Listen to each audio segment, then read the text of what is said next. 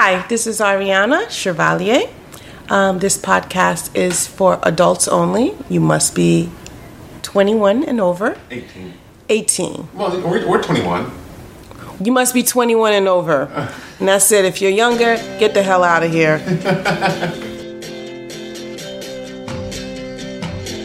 Hi, and thanks for downloading another episode. So, those of you who listen to the show often know just a couple months ago I had surgery on my back. I was having a ton of pain. Anyway, long story short, after doing tons of different options, I finally said, all right, you know what? We have no choice. We have to do the nuclear option. We have to have surgery. And so I had what was called a spinal fusion. And for a couple of weeks after, things were feeling good. And then pain started coming back. And it's just, basically the surgery didn't work. And it's been extremely, it's really bad. It sucks. It really sucks. Anyway, so, there comes a point where you have to decide, do you keep fighting it? Do you keep looking for fixes for it? Or do you just suck it up and say, go on with my life and just decide, okay, there's going to be pain for the rest of my life. I'm going to be on painkillers for the rest of my life. Or do you say, all right, I'm going to go in debt looking for a solution, which is what the surgery was for. Anyway, I bring this story up not only just because I'm just constantly pissed off about the matter, but also, I don't know how, if you see Sod, if you're out and about and see Sod, just give her a high five or something, because I don't know how she puts up with me the past couple of weeks. It's been I've been so angry and foul. I've just been an asshole. And, truly, I thought I was marrying an incredibly amazing, dominant woman. Turns out she's also a saint. So, yeah. Every single day, I'm reminded what a lucky son of a bitch I am. So, that's coming from a guy who just had a failed spinal fusion. So, there you go. This episode, a friend of mine who, mutual friend with Alex and Veronica, is Riley Reynolds, who is an amazing person who we would hang out all the time. And I knew she did porn, but it was one of those things where just the subject never came up. The topics of like, so tell me about being porn. And, we just kind of casually said, hey, you should do a podcast. You should do a Mastercast. It'd be a lot of fun to have you on. And she finally agreed, and wow, I'm so glad she did. She was so much fun to talk to, and Alex was kind, Mistress Alex, friend of the show, who, by the way, is, you can find her at her brand new website, bdsmmentorship.com. Yeah, and so here it is, a conversation with Alex and Riley Reynolds.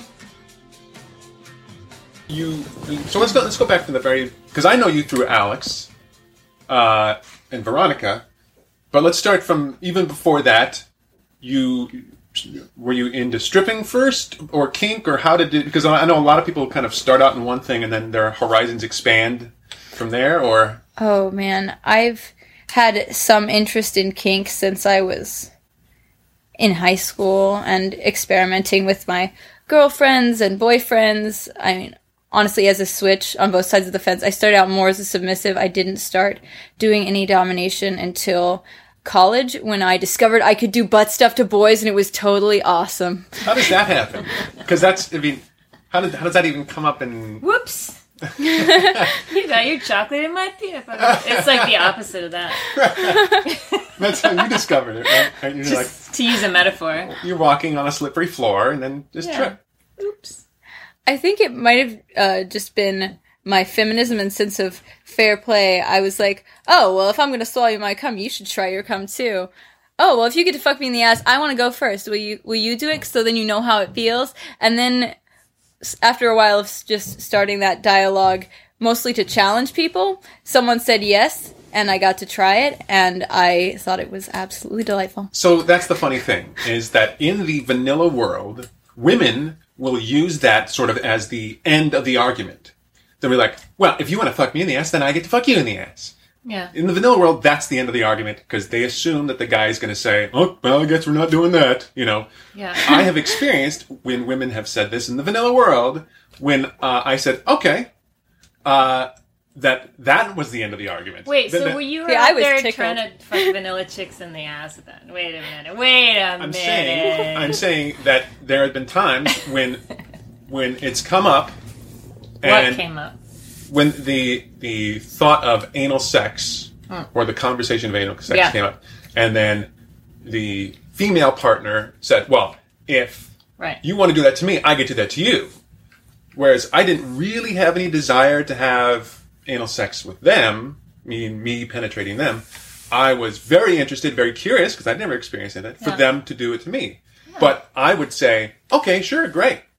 And then they would be like, "Whoa, that's creepy and weird," or no, that's like, that would be the end of it. No, because there's plenty of guys, and I know this, I know this, there's plenty of guys that want to take it in the ass, that are like, and you identify as straight, right? As heterosexual, basically. Sure, yeah. Or, I mean, I don't want to, I'm not going to be offended if you call me straight. That's... Well, and these kind of labels are kind of, a little arbitrary. I don't really Yes, I'm just straight. I don't sit there and contemplate my identity at all. That's how very straight I am. I never have to think about That's my identity. That's a really interesting thing, because being straight is a privileged identity. Like being white, you don't think about being white. Right, exactly. Like, people who are white don't think about, you know what I mean? Right. Anyway, not to go off on a tangent. There's plenty of straight guys who want to take it in the ass, but they think that it's just absurd, and they won't let themselves even think the thought. And, and so it's like unheard of that a straight dude would want to. So like, and what were you saying earlier, like a few minutes ago, I think before we were talking, you were saying how exciting it is because, what were you saying before? You're like, I'm experimenting with fucking a bunch of dudes in the ass because I get to do that. Weren't you saying something like that? I'm excited that I get to do it because now, since I'm a switch, people in the scene knew me originally as a submissive, but now that's what you're talking about. How you now I'm becoming known, and so all of these people are coming out of the woodwork who I didn't even realize had that kind of interest, who want to play with me, and it's really fun. It's really great to be able to explore that. That's cool. I wanted to make some sort of clever, pun about woodwork and wood, but I couldn't. I couldn't come up with anything. Fuck. This is, again, here's what will happen. You'll come up with it a couple days from now. Just call me up, and we'll insert it. And I'll be like, Riley, and we'll just insert it in wherever I said that. I don't have to worry about whether my wood works. It'll be the phone call. Oh, nice. Nice one. That was, did you hear what I missed it. I don't have to worry about whether my wood works. Whether my wood works. There you go. Nice, thank you. There you go. So you were exploring in high school and college, and you were... And the stripping didn't come until the senior year of college, so I was already a big, rampant, proud pervert before that. When was that? A couple years ago, right? Yeah, that was, I think, like 4 years ago. Yeah, right. So you started stripping in college, and that was just hey, I'm interested in this, or I gotta pay the bills, or a combination of all of them, or... Well, that was actually kind of a fun story. My friend and I were very bored going down to the gas station to pick up a couple of 40s. We weren't sure what we'd do. This gorgeous redhead hands us these coupons because apparently we looked very gay together. I was like, hey, you should come down to my work. And we're like, oh, what the crap is this? And it was free admission to the local strip club. Where was that? What locale? This is in North Carolina. Yeah. And so we went down and met the girls, and I got drunk and told them I had always thought about being a stripper, but I wasn't sure how you learned how to dance. And they let me try out that night and borrow some of the girls' clothes. And they're like, turn around, let me see that ass. And then you're like, all right. Yeah, pretty much happened off the cuff like that. I mean, because look at it. She's sitting on it, but whatever. Yeah. She usually sits on it, yes. Riley's ass. I'm going to say that a few times to make sure. Well, first question is, be honest, though, wouldn't you get free admission anyway? No. Really?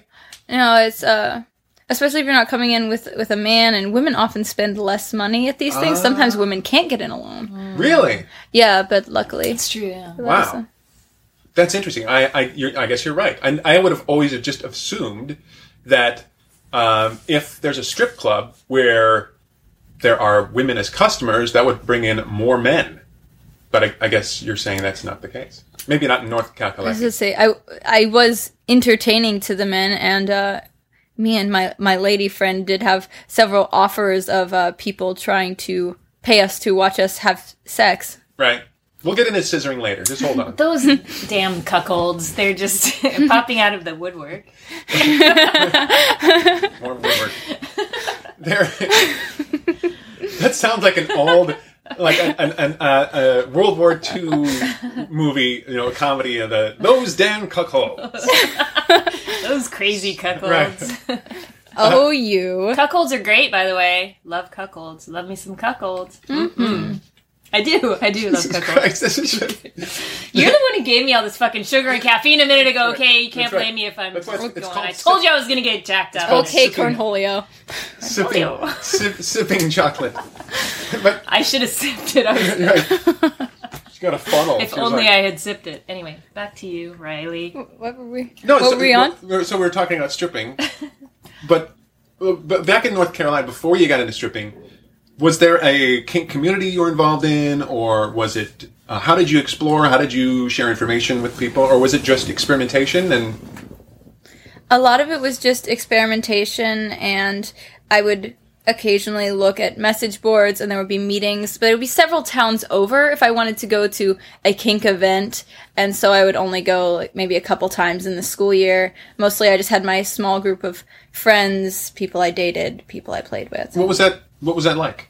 I mean, going to those small events in North Carolina, I mean, were they welcoming? Were they creepy? I mean, I don't know. I don't think I've ever talked to anyone about the scene in North Carolina. Everyone was pretty welcoming. It was harder to find the kind of group I would find in New York, where I can find people who are close to my age, who have lots of similar interests to me besides kink. There, it was like all sorts of diverse people who were into kink, so there would be people who were a lot older than me, people from these different walks of life. And as someone who was really young and in school for art, I felt a little out of place culturally, aside from all we had in common was kink. Right. That's a common thing, I think, for a lot of people, because they might get into their local scene, but they realize very quickly that their only thing they have in common with these people in their local scene is just that. Whereas in New York, that's one of the great things. I'm sure it's very true in LA or San Francisco or, bigger cities. Whereas you can find people that are in your same wheelhouse of information, and just, well, for example, nerds, you can find fellow nerds who are kinky, or people who are into art and all these different things, right? So you're a stripper? How did you move to New York? Is it just... I had wanted to come here to pursue my art, and I did that, and then I came here, and I think it took about a year or so to really find the scene, but when I did, it was like I had discovered something I never believed existed, that they alluded to in movies, but that would be impossible. Mm-hmm. All of this wonderful, vibrant community of people. So, how did you meet Alex? I met Alex because I was dating a lovely trans lady, and Alex was macking on him. We all were on the same page. Yeah. Obviously. Exactly. And then we all became buddies after you guys had met and were wanting to hook up, and then we all became friends, and then she went off and was doing her own thing after we broke up, and then you and I started playing, and I think by now we're just kind of part of the same little freaky family. Yeah, we have a lot of common friends, and we have played with some of the same people, and it's all a big, a lot of overlap incestual now. Fuck family. But no, it's fun. It's been cool. Yeah, that's been a couple years or something, right? I've been here for 3 years. Yeah, maybe almost that long now. Yeah, wow. Yeah, so things have changed, and in all good ways. And it's really interesting how I think Sada and I sometimes forget that, we'll be hanging out with Alex and a bunch of other people, and I'll realize that Sada and I are the only people in the room who aren't fucking everyone else in the room in some way, or playing with someone in the room. We're like, my God, this is like, we're the only ones here who are like, but that must be, we're so awesome. You're still willing to hang out with us, even though... Yeah. Even though we're the token monogamous. We don't want to necessarily fuck you. Oh, don't kid yourself. I mean, Everyone. Everywhere I go, people are just like, who's that? I just, I let you in because you're your wife, so you know that. That's true. Yeah. That's true. You have no idea how many times I've been to places where I know, like, if Saad was not with me, there's no way I would have been able, You're charming. You're wonderful. No, but it's true. Just having Saad around. I found that out very early on when we were playing together, like super early on, like the first week. We'd go to a play party, and they'd look at me and like, all right, just hold on, or it'd be outside of an event or something. They'd be like, we're totally full. Oh, Saad, yeah, come in. I swear to God, that's exactly how it happened at like 3 or 4 different places. In one weekend. It was like a fetish weekend or something like that.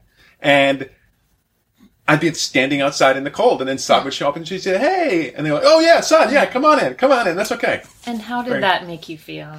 I realized that it made me realize, like, wow, if I'm going to get doors opened, I better try to woo her and quick. Yeah. Or else. Open doors are nice. Right. So you start meeting people in the scene, and where does how do you get involved in porn? Or is that just something that sort of eventually like, yeah, sure, I'll try X, Y, and Z, or... Yeah, no one else had suggested to me that I try it. I was really doing well enough with my art that I didn't need to do it at all. But one day I was working my 8-hour day doing my art things, looking forward to my sex party on the weekend. I was like, oh man, I wish that was my job. I wish I could fuck beautiful people and get paid for... Wait a minute. I can. Do I mind if everyone knows my face, if everyone I've ever met probably sees video of me? I had to stop and think for a while about that. And then I said, nope, I think it's kind of hot. That's awesome. I'm going to be in porn. And so I researched it for probably 9 months before I contacted an agent and started doing it. How did you, let's talk about your research. What did you research? How does one research going into the porn industry? I imagine you looked at other people who were doing it. Luckily, I knew some other people who had done adult work because in the kink and fetish and poly scene in New York, there are a lot of people who are at some point in the industry or have friends who are. So I just asked them about their experiences and advice and got a little bit of a feel for what different people knew about the industry, different agents, what they would recommend to me. And once I felt like I had enough information to move forward, I just jumped. Went down to Miami for my first shoots and then out to LA. How'd that work? I mean, so when you found out what your first shoot was, did you research the people who were going to be in it? And do you clear every scene that's going to happen of everything that's going to happen in the scene? Or is it just sort of like a free-for-all? Like you know that X, Y, and Z is going to happen and that's it? Or... Well, when the scene is first booked, your agent usually won't call you to double check if you're okay with something. You have a list of things that you will do and a list of things that you won't do, and your agent will go ahead and book them. Now, if it's something super kinky, your agent will usually call you and double check that it's something that you feel like you could tolerate or you could do. And then a couple days before, the agent will give you all of the details, including the name of the company, the name of the other performer you're working with, if you're working with another performer, where it's going to be, what kind of wardrobe you need to bring, whether you need to do your own makeup. And, but you don't usually get a script. You just know, okay, this is going to be a boy-girl scene with a blowjob. Go. Right. How did you, when you start out doing porn, right, did you decide on like certain things that you were going to do? And like, how did you decide? How did you do all that? What was like the evolution, or what was that process like? Kind of putting down your interest, because you like to do. I know that like you like to do. I heard that you like to do lots of different stuff. You have a range of things that you enjoy, but is that different? Like, okay, let me rephrase the question. Like, how does your lifestyle proclivities differ or like overlap with your professional? Like honestly, with my professional, I kept it pretty vanilla at the beginning, just so I could get a feel for what it was like to be shot while I do sex things, because it's like modeling with a dick in you, right? So you have to try to look pretty and focus on like doing good poses, but in the entire time you're also getting fucked. So Which I tried to just like modeling. Let's face it, because you got a dick in you anyway. Whatever. Sorry, I didn't mean to insert patriarchy here. I tried to start with simple things and work my way up to more fetishy or. What do you mean, like simple things, like sort of mainstream things? Simple mainstream, like penis in vagina sex is pretty easy. Being gangbanged with double penetration, I have not done yet on screen, even though it's something I've done in my personal life, because it's more difficult. It's going to be a more taxing shoot, and I want to work my way up to that so I feel like I'm capable of handling it, and so I feel like I'm comfortable. So let's back up a little bit. So you said it's like modeling, but you're having sex. Mm-hmm. That's actually not what you said. So you have to be conscious. So are you more conscious of the sex or more conscious of the camera and your how you're position? Is it how you're positioning yourself to it, or you get some sort of muscle memory like that? So my first few scenes, I'm very conscious of the camera, making sure that I'm opening up, making sure that I'm in a position where you can see my vagina, where you can see my face, where I'm maximizing the amount of my breasts that are toward the camera. But after a while, you get used to what the poses are that do that, and you can focus more on the acting, the scene, getting off. Getting off. I have a follow-up question to that. I know you do too, because I see your mouth hanging open. Sure. Do you review your own stuff? Like, do you look, because you say you can tell which way and you get muscle memory. Do you do that through, like, looking at do you watch your own porn is what I'm asking you. I watch it afterwards. And if so, do you masturbate while you're researching yourself? I do both.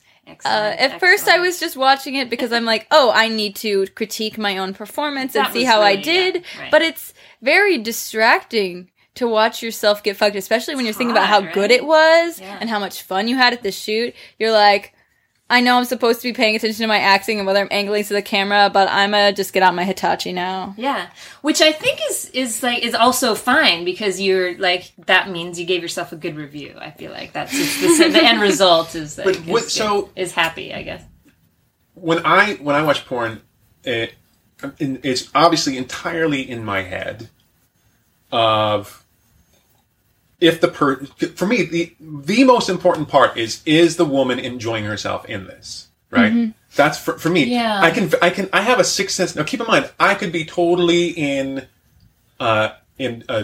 delusional about this, but I believe I have a pretty good sense of when someone's totally faking it, or because I've had a lot of women fake it with me. Trust me, I know when it. No. Never happened. Never happened to me ever. I'm sure it's always happened to everyone else, but never me. No. Yeah, of course. So, but if I even detect a hint of she's not really into this in the slightest, it's not my thing, right? Whether that's she's on top or whatever, it doesn't matter. But it's the person's job to act like they're enjoying it, depending on the scene, obviously, mm-hmm. right? But I guess my question is. Because are you just, how do you enjoy it if you don't know the person? Are you kind of getting off on the fact that you don't know the person very well, or what is it? I guess my question is, and I don't know if I'll get the real answer from you, because this is probably what every porn star could never really say is, are there scenes that you're just not, I didn't enjoy that at all, compared, I'm sure there are scenes you enjoy, right? Because you're watching it later, right? Mm-hmm. Because you said you were watching it later and you're masturbating to how good it felt at the time. But are there scenes you do when you're like, God, that was horrible and I didn't get off at all and didn't even come, honestly, I'm really hyperorgasmic, which is lucky for me. And I think it's really hot that I don't have to return a call later. I'm like, oh, great, they brought me a stud and they're paying me. Fabulous. Right. But the only times the scene is really a bummer or difficult are actually times that you're doing more convoluted positions because it looks cool for the camera, and you keep getting close and then you don't, and you keep getting close and then you don't. Those are the ones where I get annoyed. Do you get frustrated? I get frustrated. Do you get a little orgasm denial, a little ruined orgasm there for you? Poor little girl. Stop. That's just too Stop. bad. I know. I'm so spoiled. I have bad. too many nice Ruined things. orgasms. Oh no. What happens before a scene? You meet a guy or girl, but you meet the person you're going to be in the scene with. What do you talk about beforehand? Do you talk about, hey, this is what I'm really into, or please don't ever do this thing to me because I really don't like that. So what do you tell them? You have a do's and don'ts conversation. You say, I really, really like these things. Never call me. One of my things that you never do, even if they're going to verbally degrade me or call me a slut, you never call me stupid. That's one of my things. I also don't like to be tickled. That's not a thing. Everyone has different limits. Right. And so you're talking to this person and you give them this list, and are they, how often are they like, yeah, okay, fine, cool. I mean, to be a guy in this industry, I would imagine you kind of have to respect what the other person says. You can't be a total asshole. You'll end up on too many people's blacklists because you can have a list of people you just refuse to shoot with. Right. Do you have anyone on your blacklist? Nope. Nobody's caused any problems thus far. That's good. And so you have the conversation with the person. Are you trying to flirt with the person to get the mood going ahead of time, or is it work? It's just like, I guess we're working together today. Okay, done. I usually feel out whether the other person is being distant, but I usually try to be a little flirtatious before a scene because I feel like it helps screen chemistry. Right. And so... It's fun. If the other person is... I mean, how often do you notice, okay, this person's all business, or this person's being playful? All business is rarer. I think it's some of the ones who are married outside of it and have been doing it for a long time. They'll just be like, oh, hi, we're just doing business. And they'll be friendly, but they're not as interested in flirting as often people who are younger or newer to the scene or don't have another relationship will be like, oh, sweet, yeah. Flirting with a hot girl. Maybe she'll have sex with me sometime when there isn't a camera in the room and I don't have to worry about keeping my boner forever. Is that like their biggest concern? Is just maintaining the erection? Is that basically their... Well, the guys have to do a lot of the work because really there are very few like women on top positions. It's almost always the guys doing all the work or positioning us like so that we're opened up to the camera. Lots of times what we're worried about is keeping the arch in our back and, having orgasms and enjoying the thing. Well, as many real orgasms as you can have, you want to do, right? Right. And so are they... So their main thing is keep the erection and position you. That's basically... And then our thing is keep myself positioned. Of course, they have to come at the right time. Right. Not come, and then do it on command. Right. I imagine... I feel like all guys should have to do that. That's how it should be, anyway. I imagine... They should ask permission, and they should come when they're told. Because there's a switch that kind of... At least as a guy, there's a switch in my brain that it's like the don't come position is always on, right? Mm-hmm. Until I've been told otherwise, right? And so I think, that would probably be the hardest part is you're always in this position of giving pleasure and you have, even though you're enjoying it, you have to kind of shut that part of your brain off. At least for me, this is how it is. You can't get too caught up in how good it feels or you're going to lose, whatever, because you're also focusing on the other person. And if you end up forgetting about that, that's when you have to okay, hold on. We just have to pause for just a second. Let's just pause. All right, now let's continue. That happens sometimes in shoot. Yeah. Mm-hmm. You'll feel them slowing down and that the scene was about to be over too soon. Right. They're like, oh, we got to get another couple positions in, or the director's going to be pissed. The director's going what? Going to be pissed. Oh, okay. Yeah. So what has a scene ended too soon for you before? It has, and what you do is you break until they can get an erection again, and then you go and work your way through the rest of the positions, and then you get the pop shot that you wanted at the end. Are they taking pills for this, or are they... Some people do, other people don't. I've heard some guys give themselves injections. I have heard about that too. I haven't witnessed it, but who knows? It even could have happened on the set where I was and I didn't know. Right. One of my favorites was a gentleman who didn't use anything but liked to eat pussy to get hard. That was fantastic, because sometimes you do play a little bit in between things to get you wet, usually to get them hard, but I really liked that for this guy to get him hard, I just had to lay back and enjoy myself. Right. Yes. I can relate. That's right. And what about women? You play with women as well. If you do a scene with a woman, how do you approach that scene as opposed to a scene with a guy? Well, I mean, you're going to have a similar conversation, right, about your do's and your don'ts and what they like. It's more likely to have some sort of a variation of you looking at their fingernails and telling them whether or not they can put those things inside of you. Mm-hmm. But the conversation is remarkably similar, possibly even more flirty. Girls in the industry are always all over each other, which is terribly fun. I had always imagined that there are women who are into women and women who are sort of gay for pay. Mm-hmm. Is that... Do you notice? Can you tell the difference? Do you find out, or can you just get a vibe like, oh, this person is clearly just doing it because it's the paycheck, and this person is totally into ladies? Well, it's hard for me to tell. I can usually tell whether or not they're into me, but I can't necessarily extrapolate that to be sure whether all ladies. Right.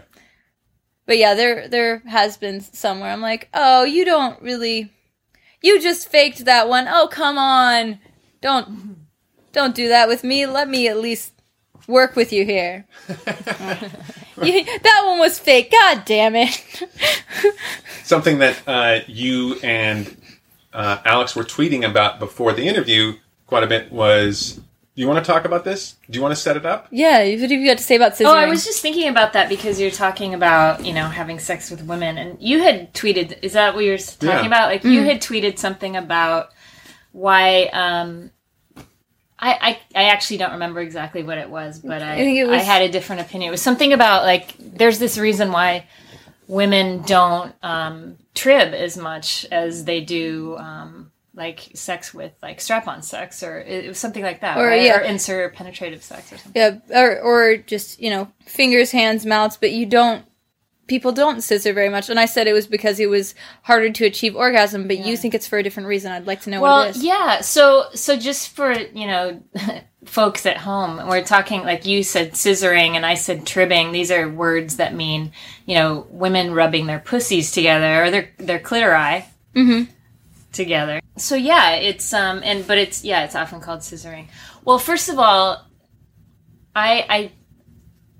I think it's debatable whether, it depends on if you're internally stimulated or externally stimulated and how you're stimulated, right?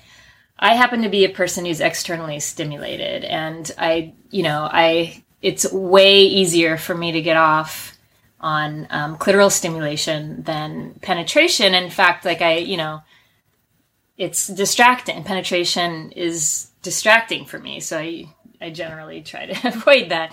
But, it's not terrible, but it's, and it's sometimes okay, in the very, I don't like to, it's funny. Did I talk about this before? Because I went for 10 years without being penetrated.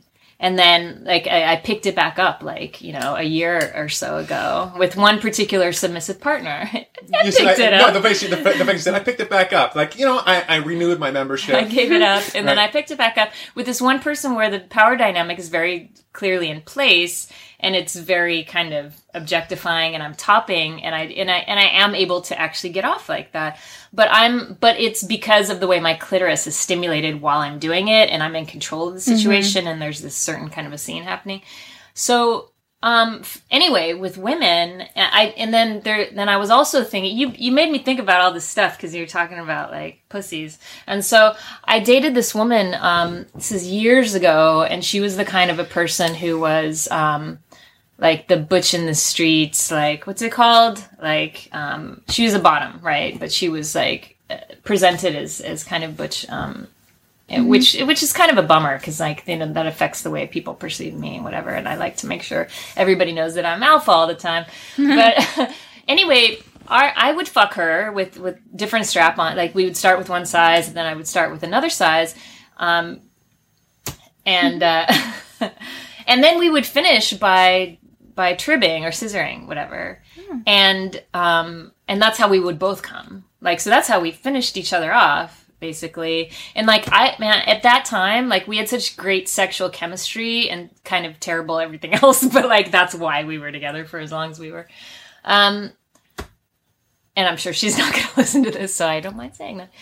But anyway, I don't think he said anything. Even if she was listening, like, she'd be like, it doesn't identify her directly. We had great sex. We actually had great sex the whole time, and I could come in like 90 seconds through rubbing clits together. And the reason why I think that you don't hear about it as much is because, like, people are a little skeeved out by it. There's a couple of reasons. Like, you don't hear about it that much because it's like, I don't know if it's very intimate. Like, have you ever broached the subject and felt a little awkward or sensed the other person felt like a little, like, I don't know, like, you know what I mean? Like, I don't think it's about the orgasm. I think there's something around it, and I'm going to make a weird face and use hands around and, like, do this. Missed it. And I have another thing that I want to say about it, but go ahead. And maybe something that relates to it is the heteronormativity. There are all these activities that lesbians will do together, but the idea is that smashing your genitals together, that's for heterosexuals. There's no...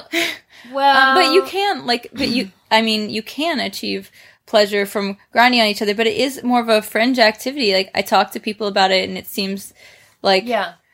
I even hear lesbians going, oh, well, that's not a thing. And I want to be clear that it isn't not a thing. People do it. I don't know why you would act like they didn't, but it isn't as popular as it's portrayed in porn, though. I'm really actually surprised to hear that people like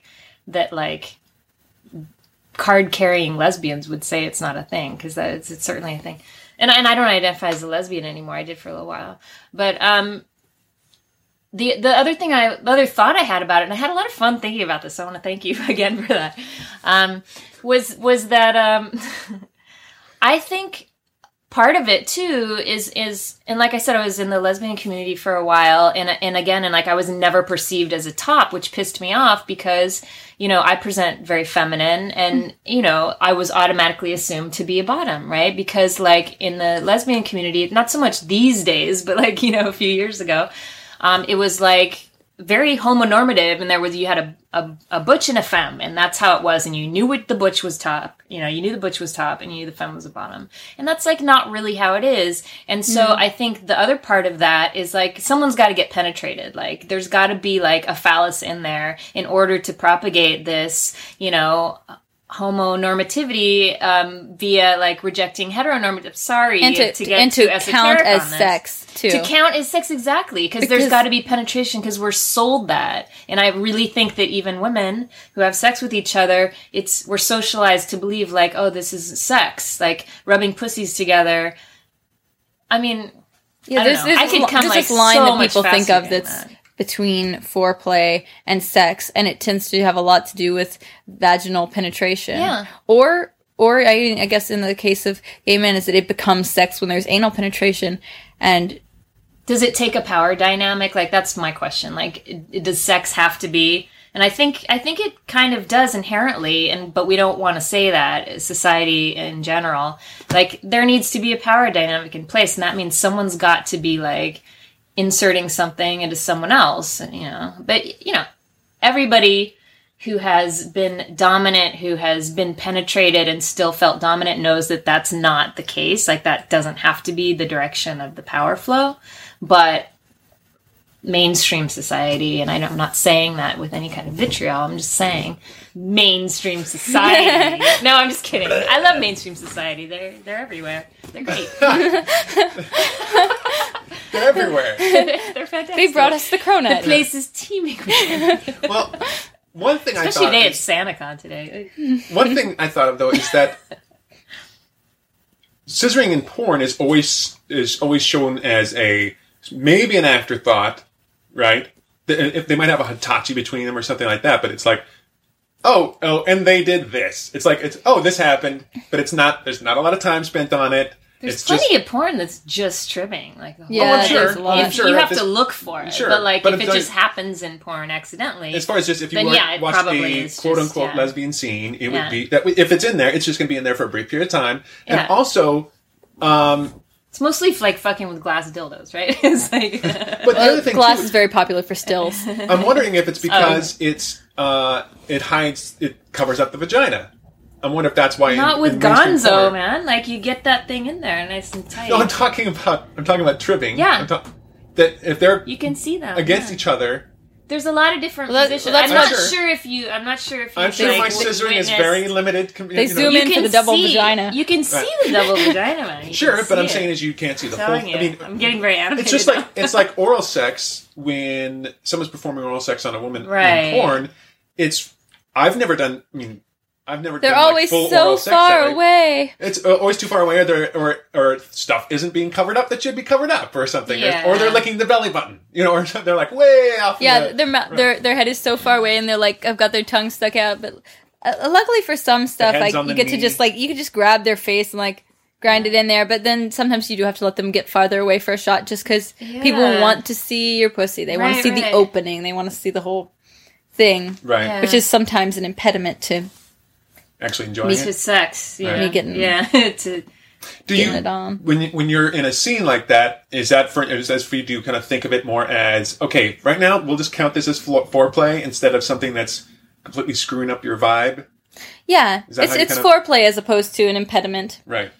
Is that how you have to think of it that way? Or? I mean, it works better that way. You're certainly going to have a better performance and look more like you're having fun if you just try to enjoy it as foreplay as opposed to being like, oh God, I can't wait for this to be over. I better fake it. Right. Just try to enjoy the feeling. Or tease and denial, maybe. You can think about it that. After a scene, is it okay, very good. Nice working with you. See you later. Bye, Bill. And then you're off, or is it more like, hey, that was great, let's hang out after and do it again, except quoting, is it, I guess my question is does it feel more like work for you, or does it feel like you just had sex? Are you sometimes thinking, oh, that was really great, I really want to fuck this person now, or do you think, I just fucked that person? You know what I mean? I think it might speak to the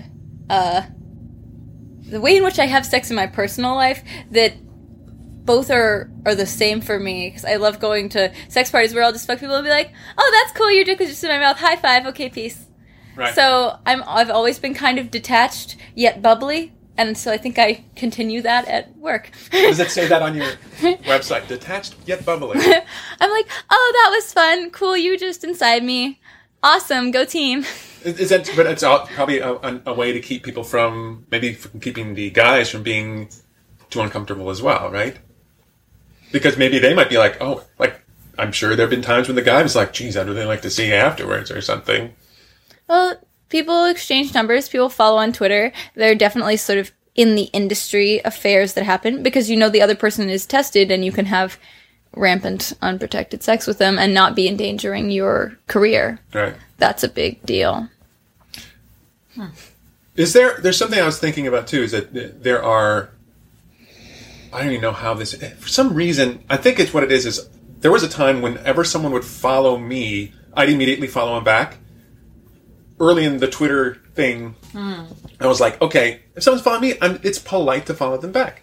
As a result, I am following, there's a lot of porn stars in my feed, right? I don't think I've ever seen them in anything. I don't know. But one thing that comes up over and over and over again, and at least as part of his complaints, maybe this is not the case anymore because I don't know, is you'll see a porn star, female porn star, who will say something, who will be complaining that guys on Twitter or guys are emailing her or something like that, and they're clearly delusional, right? They're like, oh, why don't you come to Dallas and we'll, fuck all weekend. These guys think that the person they're watching on YouPorn or whatever is the person, they're not acting, right? And at the same time, so the actress, the porn star, is like, I can't, listen, guys, I am not going to come. They're you'll just fuck anyone. Like, you just love sex so much. Right. That, right? Is that kind of what you're getting at? Kind of like at? that. But at the same time, in many of the things they tweet and say, they're putting this persona out of someone who is insatiable and will fuck anyone, right? Yeah, I guess so. I'm not saying that means the guys are perfectly, I'm saying that these are stupid guys, obviously, that can't realize that there's a difference between marketing and real desire. But have you found it tricky to be presenting do you present yourself? Do you have to be careful how you present yourself on social media like that? Or Well, and another thing with these guys, I think they're missing a step, because if you think about someone as being, really like this and insatiable and flirty and sexual, if you really think that they're the person they are on set, offset, which in a way, I'm pretty close to that. There are a lot of girls who are in sort of the more poly or swinging or sex party scene who will get into porn, who really do just love to fuck, and that's what they do with their spare time. But, they're not gonna come to Dallas. They know a ton of people to fuck in their town. They got people on speed dial. We got people taking numbers. So, like, regardless of how many dick pics you send, we'll just be like, that's bizarre. Right. But, I also try to be pretty honest with my fans about my personality. So I don't do the over-the-top tweet back whenever someone says, oh, I'd like to... whatever they would like to do to me. I'm not like, oh yeah, baby, get over here with that hard cock. I'm like, oh, thank you, smiley face, because I'm just, or if they share a particularly hot fantasy, I'll be like, ooh, that's really sexy. I would love to do a video like that someday. But you definitely have to say, I'd like to do a video of like that someday. Rather because than saying, it is a compliment, and you like compliments. And I love sexual attention. Yeah. I think it's so hot there, people jacking off to me. I am really into it. Yeah. But I was just thinking when you were asking that question, like, people make this assumption about a lot of people in different kinds of, who are sort of sexually atypical, right? Like in the poly community, or who are not heterosexual, or who are kinky, or who do sex work, or who do porn, or, that you'll just have sex with anyone. And I'm still approached by some people who are like, I'm submissive, let's get together. And I'm looking at the person that sends me this message. I'm like, do you really think I would, I'm whatever. Like, I am very clear on my profiles and stuff that I put out there that I'm happy with the people I'm playing with. And it's like, you're going to have to really be, extraordinary and fit these very specific parameters that I have. And yet still I get other people, and I really think it's a function of people making this assumption that, wow, you just must want to fuck everyone. And people forget that, like, we actually have personalities. Like, whether or not we put out this persona, and it's a true depiction of who we are in that moment, guess what? We also have other things like personalities and characteristics and like hobbies, and it takes chemistry and attraction to want to fuck or play with somebody. That's the other thing that I think people just are like totally over their heads. It's quite possible that also maybe if I ran into you at a sex party and you were right in front of me, then that would be an appropriate time to whip your dick out and say, hey, would you like to have sex with me? And, maybe if you happen to be right there, I would be like, yeah, that's pretty nice. Dick out. Really? Yeah. So maybe that's, like, I guess I don't go to this. Well, yeah, swingery things. Oh, okay. I guess I don't. Yeah, okay. You do want to show your dick. I guess it is swinger. Well, I mean, that really wouldn't be how the criteria. I walk around with my dick out sometimes, but that's different. I've found that for people who know me as submissive and don't know that I'm dominant, that is quite an awesome way to both get women and subby guys. Walk around a party with your strap-on, you get a crowd of all sorts of interesting people. Really? So you, and Alex, you probably can speak to this as well. So you'll just walk around with your dick out, and you're just like, da-da-da-da-da, and that's totally, I'm sure you're going, do-do-do-do-do-do-do-do-do. But that helps too. You're walking around, and then there are people who will just kind of. What is it about a woman wearing a strap-on that is so much more? It's so much more many things, you can fill in the blanks, than a guy walking around at a sex party, maybe with a heart on himself. What's the difference? Why is it so much more appealing for people? I think it's that sexually women do end up having a higher social capital, but also that it's like anyone who has cool gear. If someone has cool toys out, like fetish toys, if someone has like an awesome e-stim setup or something like that, people will flock around them too, because people see you at a play party with a toy that you're ready to play with, that they're interested in having done to them. They'll come to you and say, excuse me, I see you have a thing. Would you like to use that on me? Let's talk. How about you? Alex, you said... Well, I just think it's less common, so whatever's less common draws more attention. I think it's kind of simple as that. Like, guys will walk around with their dicks in their hand a lot. Like, that's, I'd do it if I had a penis, that was growing out of my body. I would fucking constantly be jerking that thing off. Are you kidding me?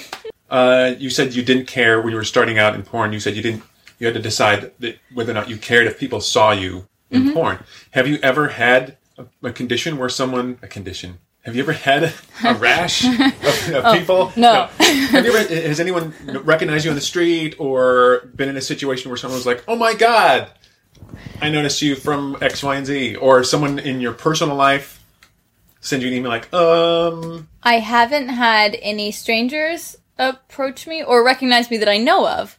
Right. And then I have had people who I know personally contact me and tell me that they saw me.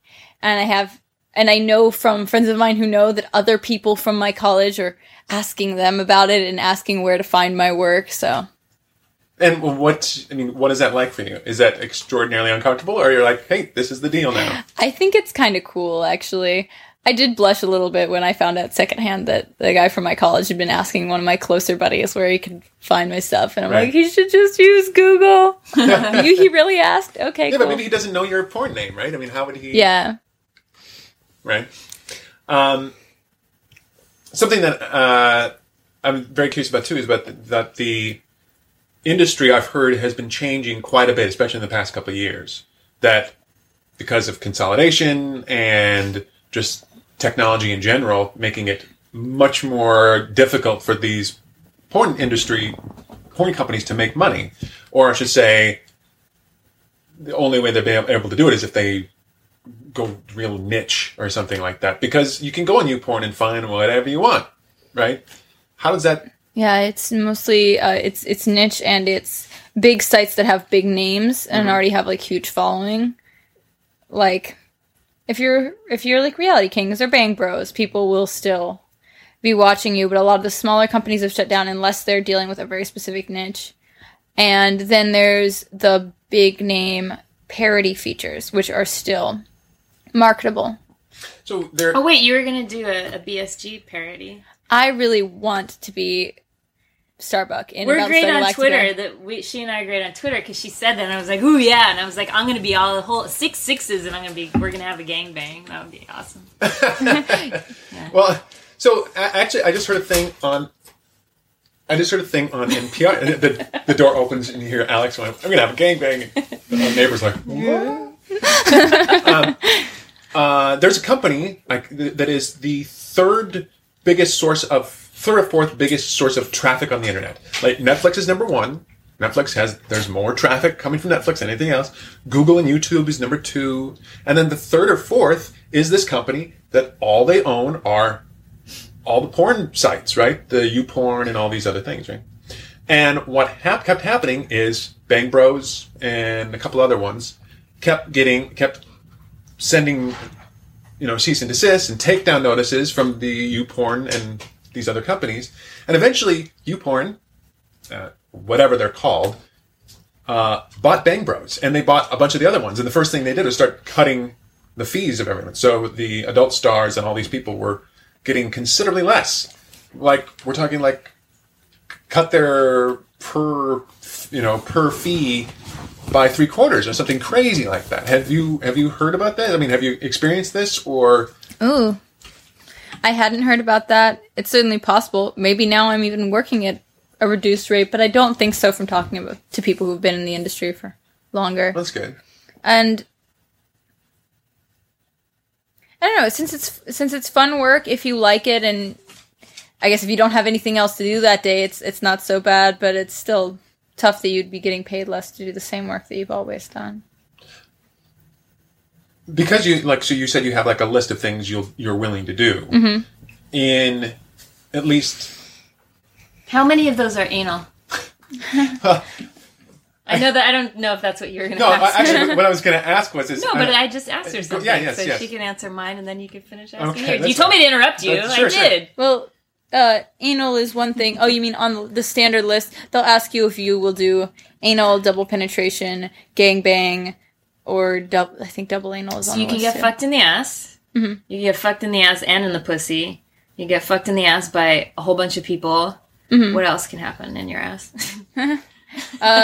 While we're talking about it, you can have 2 people in your ass if you're really that prepared. You could get fisted in your ass. You could. And I don't know if you could. I could not. No. Yeah. I'm not on that level. No. Yeah. I respect That's okay. it. I really enjoy fisting other people anally. Yeah.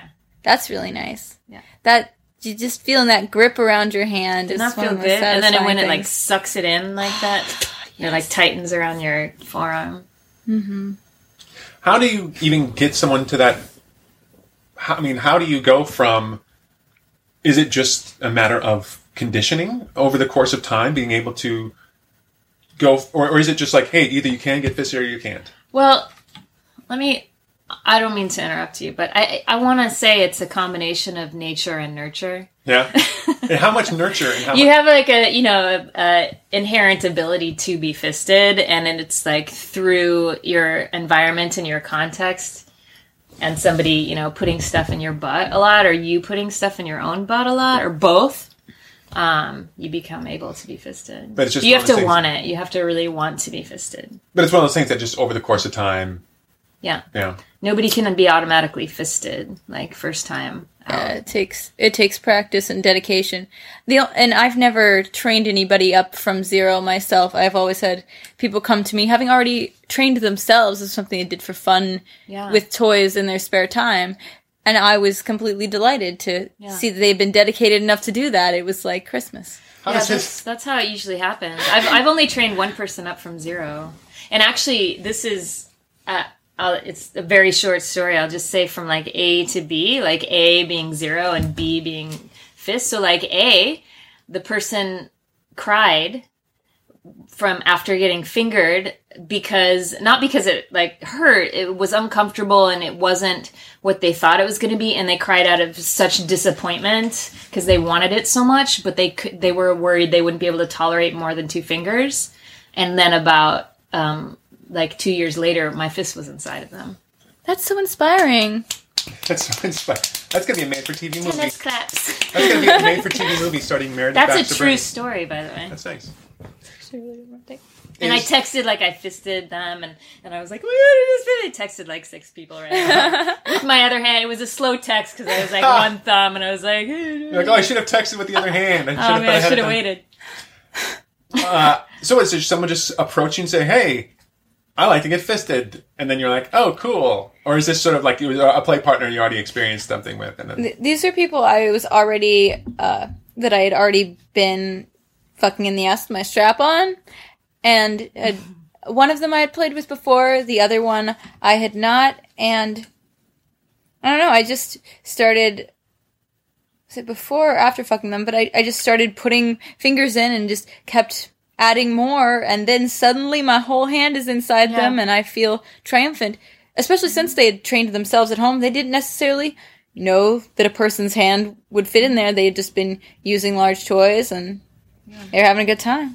And you have, lovely hands, and they are, bigger than some and smaller than others, but they might be hands that could fit, like, especially for someone who's, Yeah, the hand girth is about the girth of a large toy. Yeah, your hand might be more amenable to fisting someone for the first time, because it might be a little bit smaller than... It's a little smaller than mine. They're petite-ish. My hand's a little bit bigger than yours. Like, I don't mind saying it. I think it's just... I'm not being arrogant. I'm just being factual. Just saying. Pretty big. But that's happened to me, too, like, with accidental fisting. Like, because whenever I want to fuck somebody, I'll check their asshole with my fingers. Like, finger bang them to warm them up, but also to see, am I going to get the right size cock? It's kind of like a litmus test to see, like, how fast could I put in how many... Not that I'm trying to put a bunch of fingers in real fast, but, like, it's just like, it's an assessment for the size of the cock, that I'm going to get out of my bag of dicks. And then if I get 4 fingers in and then suddenly I have 5 in and then half of my hands, and I'm like, well, maybe I don't need a dick because I got my forearm right here. And that's happened before. I'm curious. So when you're testing... That's another story. When you're testing, you're testing to see, and you both can answer this.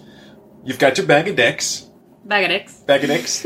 And you're testing... Joey bag of dicks. You're testing 2 or 3 fingers or whatever, how many fingers you're testing. Yeah, sure. Because you want to know... Because you want to go as big as you can? Is that what the idea is? Or well, no, it depends on the person and how experienced they are.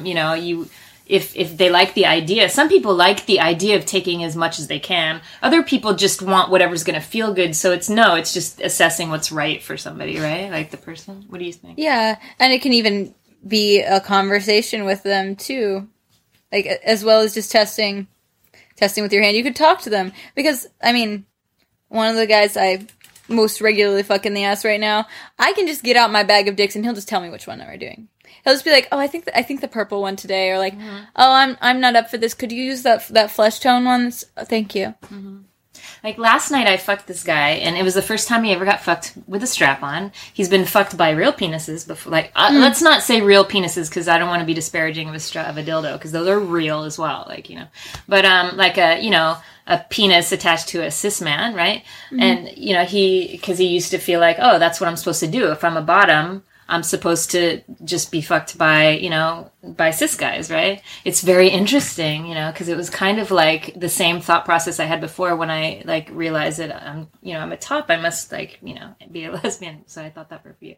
Anyway, so I fucked him with the dildo for his first time. So for him, like he had taken plenty of dick and probably larger than the dildo I used, but I made a point to use kind of a medium smallish one because it was the first time and he seemed like kind of a sensitive guy. Not a size queen, so that was interesting. Yeah, and sometimes you can downgrade in size and not stretch someone to their full anal capacity because you'd both like to do something really vigorous. Yeah, exactly. Like, you can't really pound somebody, like, most people can't pound them too hard if it's too big, right? But if you use something smaller, you can fucking get in there and like really get Exactly. Well, also, there's the idea of if it's too long, you're going to be missing the prostate entirely. Yeah, right. Depends on the person. So it all there's no easy answer for your question. Well, I was just curious for you personally. Right. One thing I wanted did that was because you have this list of things you're willing to do, and you go in. Because in maybe in your day-to-day non-professional sex life, you wouldn't do things that you're not in the mood for, right? You're like, oh, I'm not really in the mood for doing this today, so I'm not going to do this. But you might walk in someday and they're like, oh, we decided we want to do X, Y, and Z as well. How do you prepare yourself for something that you you weren't kind of thinking about beforehand? Or how does that... If someone changes the shoot the day of and the content, that often changes the rate. So that will lead to renegotiation and a phone call to my agent, actually. Does that happen? I haven't had it happen, but I've heard people talk about it happening. And also that's a way sometimes people get taken advantage of by people who will change stuff on them and then negotiate with them on the spot. Because they don't want to have to deal with the agent because they... because they think the girl is going to be naive. And occasionally people do get sort of swindled that way.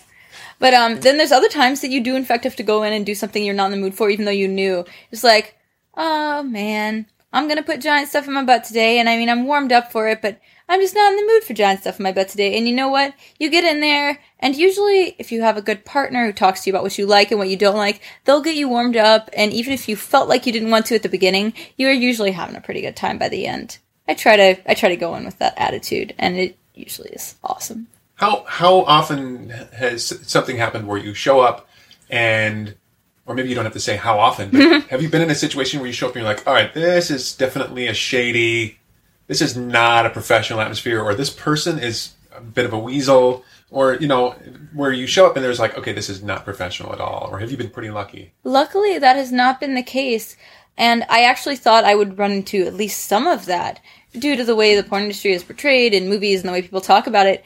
But really, it seems like it's a business, it's an industry, it's an entertainment industry, and people are just there to get the shots and get their paycheck and have a good day and go home. Nobody wants to I haven't had to deal with anyone who's really shady or shisty or inappropriate. Is there something that where you show up on set... I'm just trying to think of my work, my day job, or when I'm doing my freelance work. I know that if X, Y, and Z is present, that I'm going to have a good day at work. Oh, I know that if I'm working on if I have someone comes to me and says, hey, I want a website that has X, Y, and Z. I'm like, great. I love doing X, Y, and Z or something like that.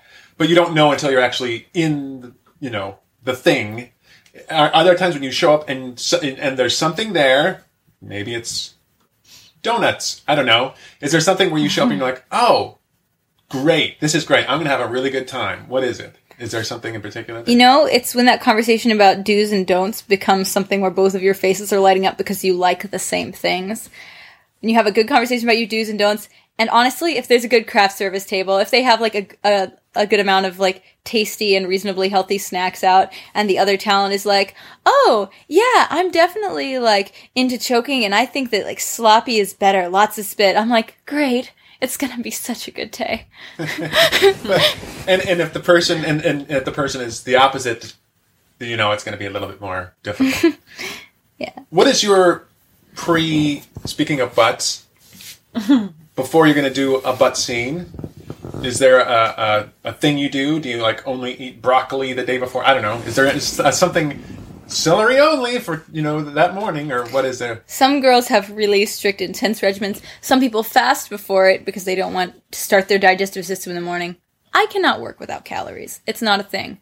So I go ahead and eat normally, but I do a butt plug the night before. That's maybe a size down from the big one that'll warm me up for the scene.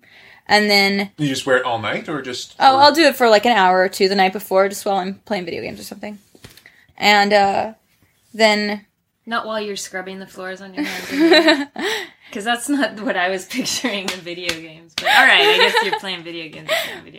Real talk. And then the morning, like, I do my whole, like, normal, like, clean shower routine. And I just add an enema into that with just warm water. That's beforehand? Just beforehand, or? Yeah, right before I go to set. And then I bring an extra enema for on set. And I often will take half of a, I forget the name of the pill now. It's the opposite of a laxative, something that keeps you from pooping. Right. So I'll take half of that so that my enema is not for naught, and so everything stays where it was. Right. Yes. That's interesting, and it's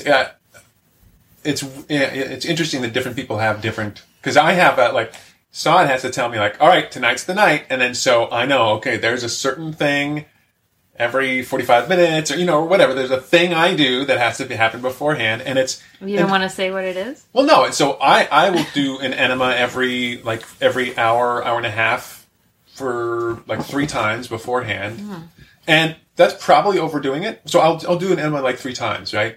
But it's probably overdoing it. But it's more so you can be relaxed, so I don't have to think about it. Because guaranteed, whether I want to or not, the first question I ask her after we're done and we're relaxing and our breathing is coming down, I'll say, was it clean? That's the first question I'll ask, right? That's such a big question especially for people. Well, I guess you're pretty experienced now at this point in the game, so you've been fucked in the ass a few times. Let's not beat around the bush. No.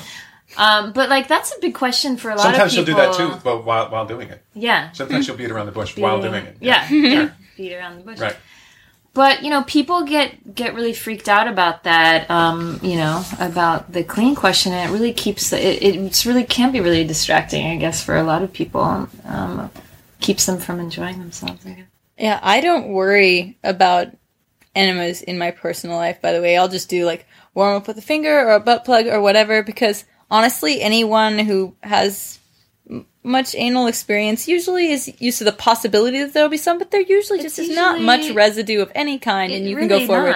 And it really doesn't significantly matter if it's not on camera and everybody's used to butts. Yeah. Again, it's one of those things that is one of these socialization things, I think, that is made up by that it's dirty or whatever. It's dirty in a way, but I don't think it's actually dirty most of the time. And it's one of those things that people who never have done it and don't plan to talk about, and then people who do want to do it don't, because of those people. Yeah, it made it seem scary. Alex, you said you wanted to talk a little bit about objectivism? Objectification. Oh. Objectification?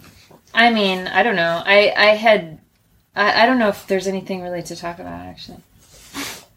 I had some notes written down, it might be interesting to talk about something related to porn addiction, objectification, sexism in the industry, and as much as possible about butt sex. I wrote that down. But we've had that one covered. We've been doing. Is there anything about butt sex we didn't talk about that you desperately want to talk about?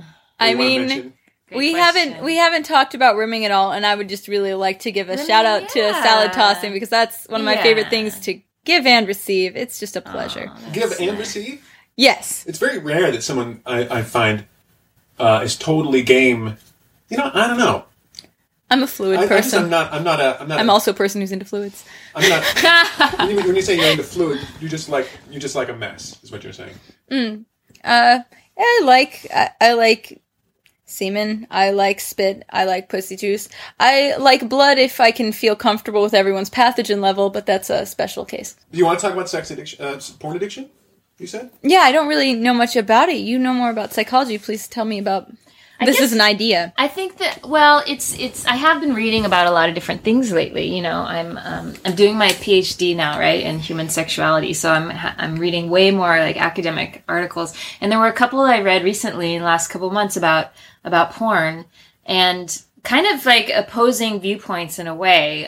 One was saying how people can watch a lot of porn, especially if it's like niche porn or fringe porn or like non-main atypical porn, and really identify with it, and it can be a really positive thing for their identity and help them overcome fears they have, whatever stigma, and help them feel good about it, so that then they can bridge into real life and meet people and do the things instead of feeling isolated and alone. So there's that one thing I read about, which is like some research that was done. There was this other thing I read about saying something kind of similar, but that if the person has inherent addictive, tendencies, predisposition for addiction. Tendencies works just fine. Okay. You're welcome, by the way. And thank you. No, it's always good to reduce the amount of syllables, I think. And that can be problematic, because porn can really appeal a lot to that and become a problem for people. But I don't know if I guess you being on the other end of it, I don't know if you have any thoughts about that. I think that porn is great. I have recommended it in one Massacast that we did, like one Dear Mistress. I was talking about how porn can be a great way to communicate with your partner about what you like and use it as instructionally, but then it can also, obviously it's also very demeaning for a lot of women. It's very kind of patriarchy reinforcing, so that it's just like a complicated issue. It is really complicated. I think a lot about the politics of porn. I enjoy it so much from the inside, but even sometimes when I see the way my things are marketed, I'm like, wow, that seems like oppressive and problematic. The process of making it was so fun. So, can you give me an example of that? Oh, my goodness. I would not give you a specific example because I don't want to talk about anyone. But can you give me a generic? It's that something about like the language in the writing of the copy, I think is really like weirdly violent ways to describe things. Like, people are always writing porn copy that's like, gets destroyed by cock. And I'm like, whoa, now, I was just having a nice time. Right. Yeah. But that's sort of it's not just porn, though. It's about a lot of different, this is not just in porn. People will try to use, because it's clickbait, right? Or, watch Jon Stewart destroy Fox News on X, Y, and Z, when really he just gave a criticism or something, right? Yeah. It's just sort of, they're just bad writers, kind of, really. And there's also stuff like just inherent in language. Like, I talk about, like, I recently posted today about the swingers wife swapping and how it's never husband swapping, or that gangbang is inherently a very violent sounding phrase. I remember seeing some people on Twitter having conversation about that, and they were all suggesting different words for it that might be more equitable, and Jisley came up with a great one. It was service orgy, because it still implies that there's one person with all the attention focused on them, which any other orgy words would not imply gangbang, which is where one person has to focus. And I really thought service orgy was a nice way to say that. But earlier you referred to a gangbang. Yeah. Is that just because that's everyone else? That's the standard term for it, is the understood term. Yeah. But there is a lot of it that's... But I was also I referenced a gangbang that was all women. So, like, when you think of gangbang, you think of, like, 6 guys fucking, a cis female, right? But I was referring to 6 sixes who are female-bodied Cylons. Right. Fucking Starbuck, who is, gender non-conforming, but I guess she's female-bodied. Female, yeah. So that's, again, I don't know. It wouldn't fit the common, like, a tough-talking tomboy. Yeah. Which would just, I think, they're super hot. Have you ever considered saying, having that part of the deal is that you can't have the word destroyed in a sentence with my name or something like that? Or no. I mean, it doesn't bother me significantly. It's just like rolling your eyes at it? Yeah, I just occasionally roll my eyes at it. Or I look at it and wonder what it is I'm contributing to and think, oh, I should be involved in more feminist porn projects because there's a lot of that going on. And I think that as I start to get more of a fan base and more autonomy, I may do some of my own projects. Have you reached out to more feminist porn companies to say, hey, I'd love to do X, Y, and Z? Or I've been in touch with a couple. I did get to shoot with Lily Cade, who was delightful. Wonderful. She's like the gold star lesbian of the porn world and does all these. She recently did a wonderful parody feature, and she does porn about real nerd girls where we can have conversations about Star Trek and then have lesbian sex, which is basically what I do in my real life anyway, so. Before you're going to do a scene, do you research the person quite a bit? Like, do you watch some of the scenes they've been in, or? I usually just look them up and check out their Twitter and a few stills of them so I know what they look like and the types of things they've done.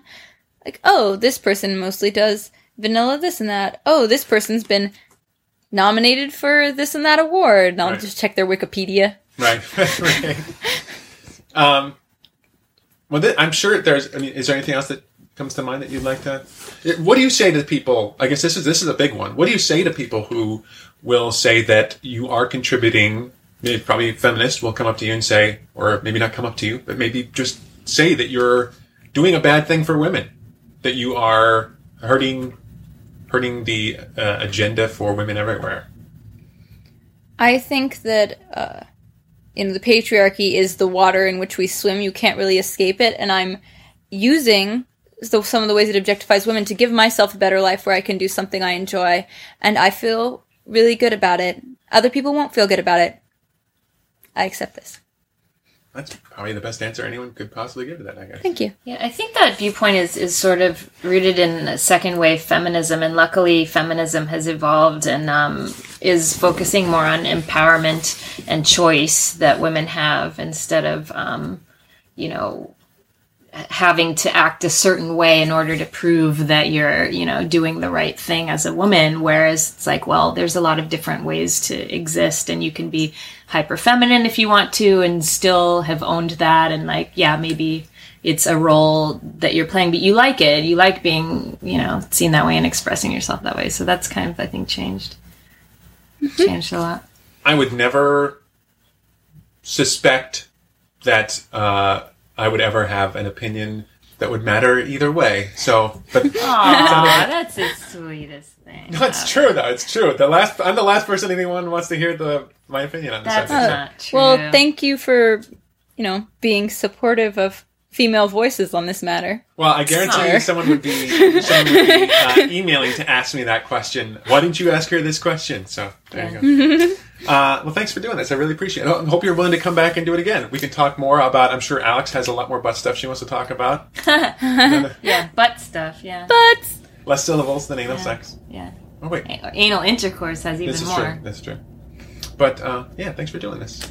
Good to be here. Do you, is there anywhere you want people to follow you on Twitter? Riley Reynolds. Oh, Riley Reid is someone else. She's doing quite well for herself, though. It's just, I have no idea. I've just alliteration. I could have said Reynolds Rat by accident too, but Riley Reynolds on Twitter, one word, I assume. It's just the beginning of it. It's Riley REYXXX. And I'm sure people just Google and find you all over the universe. Yes, if you Google Riley Reynolds, my Twitter is like the first thing that pops up. There you go. Thanks for doing this. And Alex, thanks for being the brains behind the operation as always. My pleasure. Thanks, Riley. Thanks, Alex, who you can find on bdsmmentorship.com. And you can also find links to Riley's Twitter and more details about her and tons more Oh, also, someone donated $20 to the podcast this last week. Thank you. Thank you so much. That was very kind of you. It really helps out a lot. Massacast.com. We'll talk to you later. Bye-bye.